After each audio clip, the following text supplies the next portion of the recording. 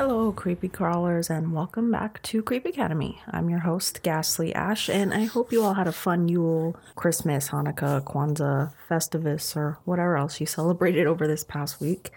I personally didn't do a whole hell of a lot. I hung out at home, binged holiday horrors, mostly hung out with my roommate and my pets and all of that. But that said, I did receive some really awesome gifts from my friends and family, including this new microphone that I'm talking to you on today. So everyone can give a collective thank you to my brother Aaron for helping me take one step closer to not sounding as if I'm telling everyone scary stories through a wrapping paper tube. And it's extra exciting because I get to try it out on this super creepy and interesting episode topic, which was suggested to me from a Facebook friend of mine named Jessica.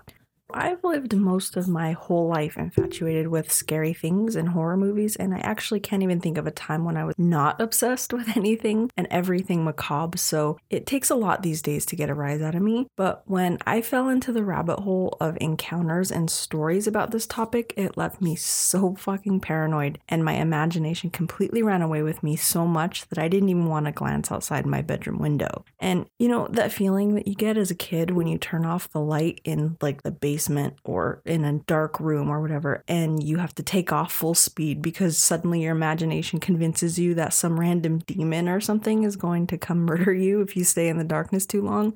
Yeah, that was the feeling that I got all over again, and it's been a long time since I've got that. It was amazing, and I hadn't felt that way, like I said, in a while, and I can laugh about how ridiculous I felt now, but I'm sure once I get into this episode, it's going to freak me out all over again. But this episode, just a little bit of a warning, might be a little longer than my previous two, but that's only because there are specific instances I felt I just had to share about this, and I hope that you guys can bear with me. So here it goes, weirdos. The Legend of the Black-Eyed Children. So for those of you who are not familiar, the Black-Eyed Children are supposedly these otherworldly entities that are said to look like kids between the ages of 6 and 16 years old. And from all accounts, they look basically normal at first glance, aside from their clothes, which I've found people would describe them as being dated or just not something a kid their age would wear. They have black eyes. And when I say black eyes, I'm not talking about just the iris being black. I'm talking about the entire eye, pupil, iris, sclera, all of it. And they appear only at night and kind of just radiate this fear and dread and overall sense of unease to whoever is speaking with them. They always ask you for a favor and or to let them in your home or for a ride somewhere, to use the phone, whatever. They always ask for something. And when you go online to research, there's literally hundreds of stories about these supposed run-ins with these things, as well as videos. Though I didn't watch the videos, and that's because being involved with photography and filmmaking the way that I am, I know how easy it would be to just kind of drop in some effects, and written stories to me just have more of a pull, and they have more of an impact when it comes to paranormal type of things to me. But again, there's tons of them online. You're welcome to head over to YouTube yourselves and watch them because there's plenty. But the first recorded documentation of an encounter that I found while doing my research regarding these beings was from a 1998 blog of a man named Brian Bethel. And the encounter goes a little something like this. Quote, "It was around 9:30 p.m. on January 16th, 1998, and Brian left his apartment in Abilene, Texas for the Dropbox to pay his internet bill. On the way, he stopped at the Dollar Movie Theater next to his service provider's building to make out his check. As he did this, there was a knock on the window and he saw two young boys. He placed them between the ages of 10 and 14 years old, the first one being slightly taller than his companion, wearing a pullover, hooded shirt with a gray checker pattern and jeans. He couldn't see his shoes, but his skin was olive-colored and had curly, medium-length brown hair. The second boy had pale skin with a trace of freckles. His primary characteristic was seemingly to be looking around nervously, and he was dressed in a similar manner to his companion, but his pullover was a light green color, and his hair was pale orange. So almost immediately, Brian felt a sense of fear. The first boy began to tell Brian that they needed his help. They wanted to see the new Mortal Kombat movie, but forgot their money. But instead of asking for the money itself, the boys asked for a lift to their house to retrieve it. Brian was obviously nervous and hesitant as the first boy continued to try and coax him, saying things like, "Come on, mister, we just want to go to our house. We're just two little boys. And come on, mister, let us in. We can't get in your car unless you ask us to. Just let us in and we'll be gone before you know it. We'll go to our mother's house. So at this point, Brian states that he found himself moving to unlock the door without realizing it, as if in a trance, but caught himself before he could and took a closer look at the kids, noticing that their eyes were solid black. As a side note, I noticed a theme at this point of everybody's stories. All of the people meeting the black-eyed kids claim that once you realize that their eyes are all black, things kind of get a bit sketchy and scary. So the second Brian noticed the eyes, the first boy began to get agitated and erratic, yelling, "We won't hurt you. You have to let us in. We don't have a gun. We don't need guns." As he started pulling at the door and demanding to be let in, Brian kind of mustered up the courage he could find and pushed his car into reverse and sped home, leaving the boys where he found them.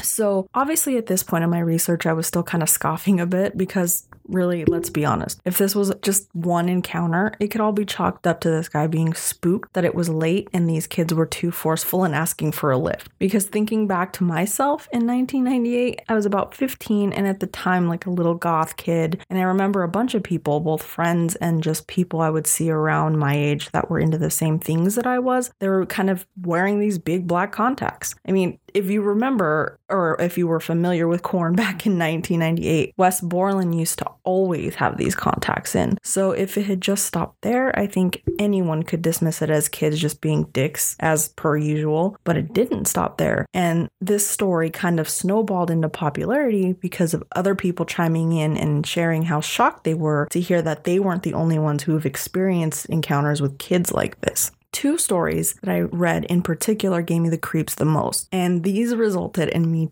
completely terrified of looking outside as I read them at like 3 a.m. on Christmas Eve. And the first one goes something like this. It almost felt like a dream. I woke up to my dog Lucy barking. She was upright in the bed where my husband and I were sleeping with our 22-month-old daughter, staring at our door like an unknown stranger was out rummaging around. I thought she was just kind of freaking out over the old house, the noises settling and things like that. We'd only had her for 3 months and she was still just a puppy. It could have been anything. Our roommate, a creak from the house settling, the awnings moving outside in the breeze. It wasn't too concerning initially. I decided the best bet would be to open the door and show her nothing was there. It sounds a bit silly, but it was what we do with our daughter when she gets scared.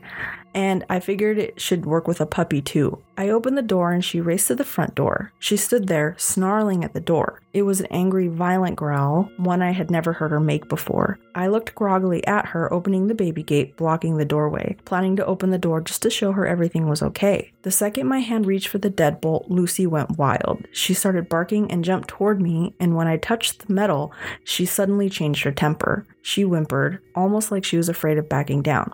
As her mannerism changed, so did mine. I wasn't calm anymore. My heart was racing and sinking at the same time. I'd been flooded with a mixture of fear and dread. I looked through the people, and I can't explain why I looked, but I did. Outside were 2 kids. One was just a smidge shorter than me and didn't look much older. I'm 21, and she looked to be about 16 or 17. She was slender and pale. Her hair was a light shade of honey blonde, and she wore it long, about mid-back, with long, thin, blunt bangs in the front that covered most of her eyes. She wore jeans, a light wash that was popular right now, and a thin-looking olive-colored pullover style hoodie. She held the hand of a small girl who looked to be around 3 or 4 in the same style jeans and button-down ivory cardigan. The smaller one looked at the floor shyly, but had the same shade of hair tied back in a ponytail. She held a stuffed toy under her arm and it was identical to the one my daughter has, as was their style of dress. Had it not been for the feeling of overwhelming dread and fear, I probably would have asked these children in and given them some tea or hot chocolate to get them out of the cold. Something about that seemed off. At this point, I hadn't made any noise. I hadn't shushed the dog or grumbled, nothing. I hadn't turned on the lights. These kids had no indicators I was at the door, but the older one spoke. She had a voice that was mature, confident, strong, and accentless. She held her head tilted downward and I couldn't see her eyes. She said, "We have to use your phone." I stood frozen in fear. How did she know I was there? She raised her head to face me directly, and that was when I saw her eyes. There was a reason I couldn't see them through the bangs before. They were black, or midnight blue, or a dark, dark purple. They were otherworldly. She said, "Our mother is worried." As someone who's always been interested in creepy stories, I knew what she was the second she looked at me through the door. I have never been one to believe in these things. As a staunch atheist and skeptic when it comes to the paranormal, I had written off many a ghost story from friends and family members eager to tell their tale. I didn't believe it. Still, I couldn't rationalize my way out of this. I was standing with nothing but a thin wooden door between me and a black-eyed kid. There was no questioning what was right in front of me. I did not answer her. Slowly and silently, I backed away from the door, Lucy still cowering at my ankles. She kept talking. "Just let us use your phone."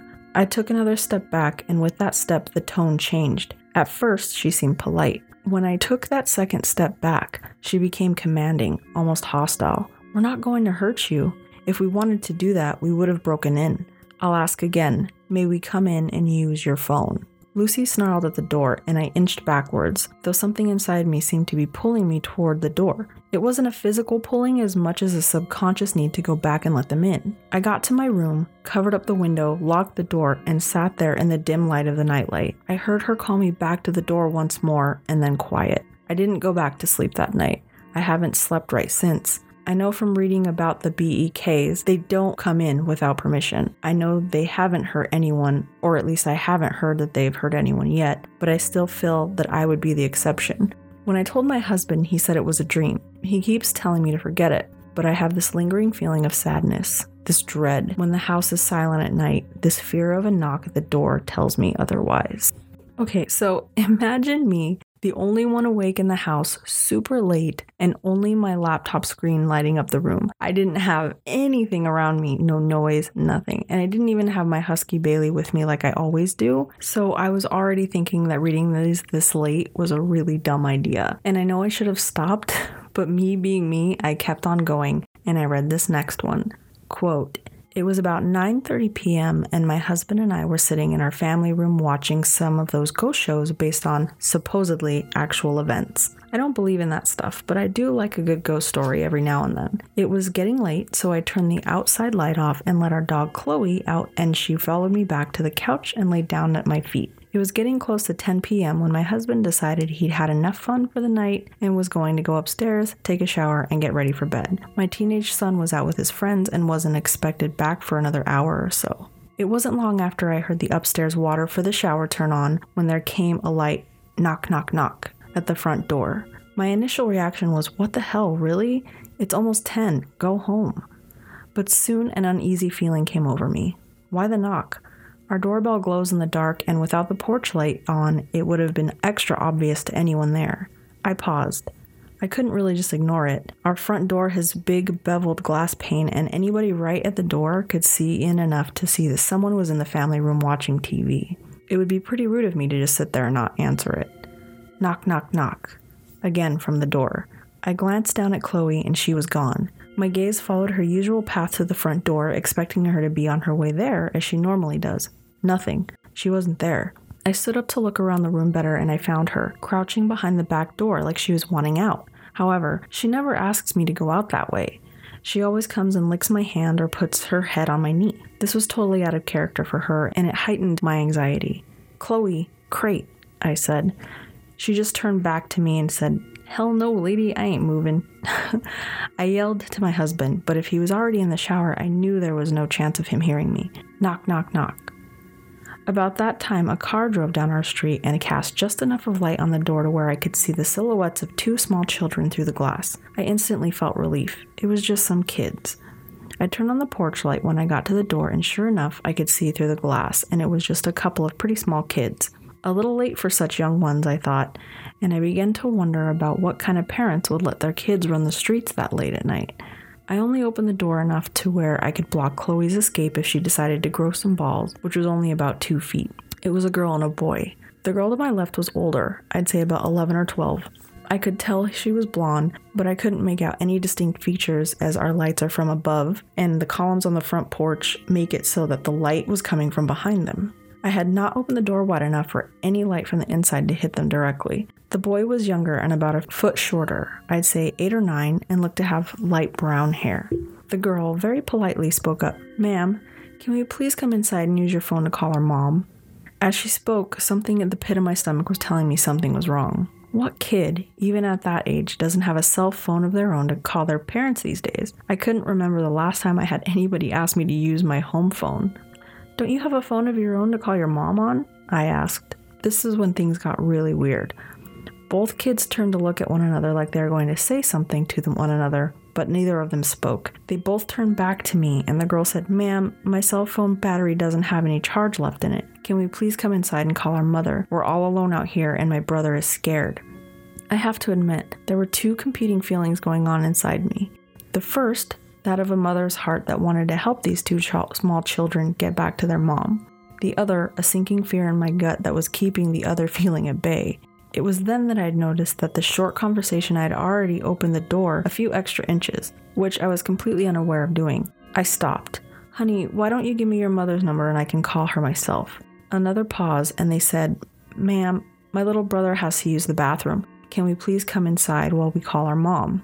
And with that last statement, the girl moved closer toward the door like she was going to just walk on by me. As she did, she stepped into the light coming from inside the house, and I got my first real good look at her. Solid, jet black eyes, that's all I could see. The motherly instinct was gone and replaced by terror, and I don't think I've ever felt that much terror in my life. I could feel every hair on my arm and the back of my neck standing at attention. I closed the door to where just my face was able to stick out. The little girl stopped and again pleaded, "Please, ma'am, we're really scared and alone out here. We have to come inside." Then, like on cue, both kids began to whimper and cry. But that's when the fear took over and I shut and locked the door. "I'll call your mom if you give me the number," I shouted through the door, "but I'm not letting you in my house." I could still see them there on the porch, staring at me through the beveled glass pane. Part of me wanted to run upstairs to my husband, but the bigger part didn't want to lose track of where they were. That would have freaked me out even more to not know where they were. After what seemed like forever, but probably only a few seconds, I decided I'd call my neighbor that lived across the street. As I made my way to the side table by our couch to the phone, I glanced at the back door. Chloe was nowhere to be found. We later found her in the guest room upstairs under the bed. When I got to my phone and started to look for my neighbor's contact number, it was only then that the kids stepped away from the door and began to walk to the street. As they did, I walked to the door to get a better look to see where they went, still not calling my neighbor. If you get close enough to the glass, you can see out enough to make out people's shapes, but you can't see much detail. Of course, standing that close to the door would make you pretty obvious to anyone outside looking in. I could see that the kids were still standing under the street lamp nearest my house, staring at me. As I lifted my phone to my ear after calling, only then did the kids start walking down our street. I met my neighbor under the lamp once he was out there, but the kids were nowhere to be found. So, at this point, I'm already kind of getting freaked out, but I hadn't read a story yet that had let me know what happens if someone were to actually let these kids in, and I was super curious, so I kind of scoured the internet and I found one. It was submitted to a blog called Week in Weird, if you guys want to go check that out, and this is kind of how it went. It freaked me out. Let me start by saying that I know how hard it is that this will be to believe, but now that things have taken a turn for the worse, I started looking for stories similar to mine and found Week in Weird. I feel like I should share my story with someone, and your website seemed like the right place to do so. I made the mistake of letting the black-eyed kids inside, and now I'm worried that I might die because of it. I hope this will be a warning to everyone who is ever in the position to make the same mistake that I did. I live just outside of a rural town in Vermont. It's a tight-knit community where everybody knows one another and people don't lock their doors at night. There has never been any need to. A little over a year ago, I woke up because I heard a banging on my door. At the time, my husband and I lived in a small home on a dirt road just off a rural route into town. It was the middle of a snowstorm and nearby hills get very slippery in the snow, so I thought that someone might have been in an accident and broken down. It's happened before. When I looked out the window, I could see that the motion spotlight was on. I could see that there were footprints in the snow that had come from our road and into the driveway, but there was no car anywhere. The snow was still covering the road and no one had driven on it for at least a couple of hours. Our front door was obscured from the window, but I could see that someone was standing there. I wasn't sure what to think, so I woke my husband up just to feel better. While I was telling him what was going on, it started again, and my husband went to answer it while I stood in the hallway. When he opened the door, there were 2 children standing in the snow looking toward the ground. They were a boy and a girl, and could not have been more than 8 years old. They were dressed strangely and had odd haircuts. The girl's hair was very long and straight, and the boy had a dated haircut that looked almost like a bowl cut. They weren't dressed for winter, and my first thought was that they must have been Mennonite children. But as far as I know, there was never a large community of Mennonites near us. Thinking back on it, I know that my normal reaction to seeing children in a snowstorm would have been to rush them inside and bundle them up in blankets. But that was not how this felt.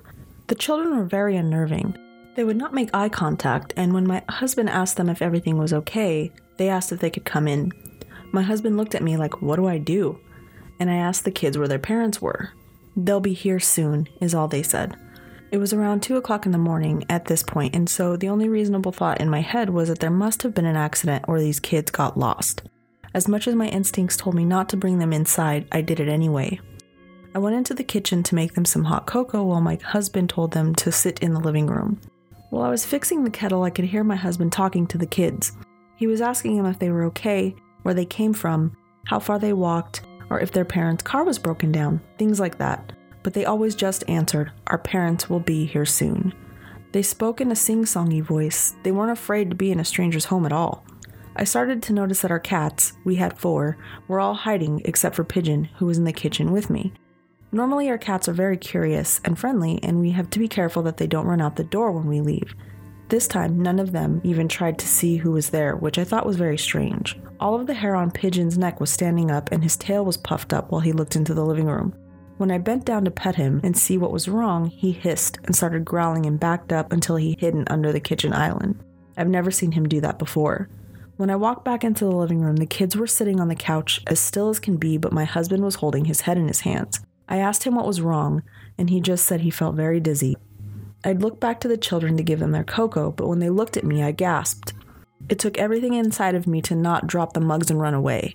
When they looked at me, their eyes were completely black. They had no whites, just giant black pupils. When they saw that I was scared, they stood up and asked if they could use the bathroom. I tried to be as composed as I could and showed them down the hall. They went into the bathroom together, and I hurried back to my husband to ask him if he'd seen their eyes. He had seen them too and said that it looked like his brother's badly bruised eyes after a car accident. It definitely didn't look like that to me. He must have just been confused. We were in the middle of talking about those children when my husband's nose began to bleed. He'd never had nosebleeds as long as I've known him. I just knew inside myself that this had something to do with the kids in the bathroom and started crying while I ran to get my husband some tissues. That's when the power went out. I heard my husband yell my name from the living room, and as I started to walk back through the hallway, I stopped dead in my tracks. The 2 children were standing at the end of the hallway. They weren't moving, they just stood there in the dark. After what felt like forever, the boy said, "Our parents are here." And they walked to the door, opened it, and walked out, leaving it wide open. My husband jumped up to go close it and almost fell over. We looked out the window and saw 2 men standing by a black car idling at the end of our driveway. The men looked like they were wearing black-colored suits, were very tall, at least 6 feet. When my husband waved at them, they just stared at us, got in the car, and drove off. Our power came on about a half an hour later, but nothing was the same after that. Over the next few months, 3 of our cats went missing. We can only assume that they ran away somewhere and never came back. But the worst thing was coming home to find Pigeon, our 4th cat, in a puddle of blood in the living room floor. He looked like he'd been vomiting blood. The vet told us that he had some kind of spontaneous hemorrhage. After my husband's nosebleeds became a regular occurrence, we went to see the doctor. He didn't know what to make of it other than, quote, dry nasal passages, end quote. But my husband was diagnosed with an aggressive skin cancer. When the doctor asked us if he was using tanning beds, we both thought he was joking. But apparently this kind of melanoma is linked to overuse of indoor tanning. The doctors think he will recover, but don't understand how it got so bad so quickly. My husband has never worked an outdoor job and spends relatively little time in the sun. Since we met these black-eyed kids inside our home, I've also suffered from regular dizzy spells, nosebleeds, and other things on a regular basis. I've had other issues which I won't mention here, but trust me when I say that I'm suddenly in the worst condition of my life and no one can do anything about it. I know that all of this is because I let those children into my home. We've told everyone we could about these strange kids that showed up that night, but no one else saw them, and some laugh at how scared we were of the Mennonite kids. But we know what we saw. I wish my husband had never opened that door. End quote. So, of course, after reading this story, this is when Bailey decides to pound her giant paws on the door to be let in my room, and I almost had a freaking heart attack. And that's kind of where I stopped for the night. But that wasn't the last story of this that I've read overall, because there was so many out there. So I'm probably going to keep digging on this. But what do you guys think? Have you guys ever had an encounter or weird thing that happened with these kids, or do you think they're real? Whether you do or not, make sure to just jump in the comment section for this episode on Instagram at Creep Academy Cast, or email me even at creepacademypod@gmail.com and let me know. I'd really love to read what you guys think or any ideas that you have for future episodes, and make sure that you don't forget to subscribe. That's it for today. I'll see you guys in the new year.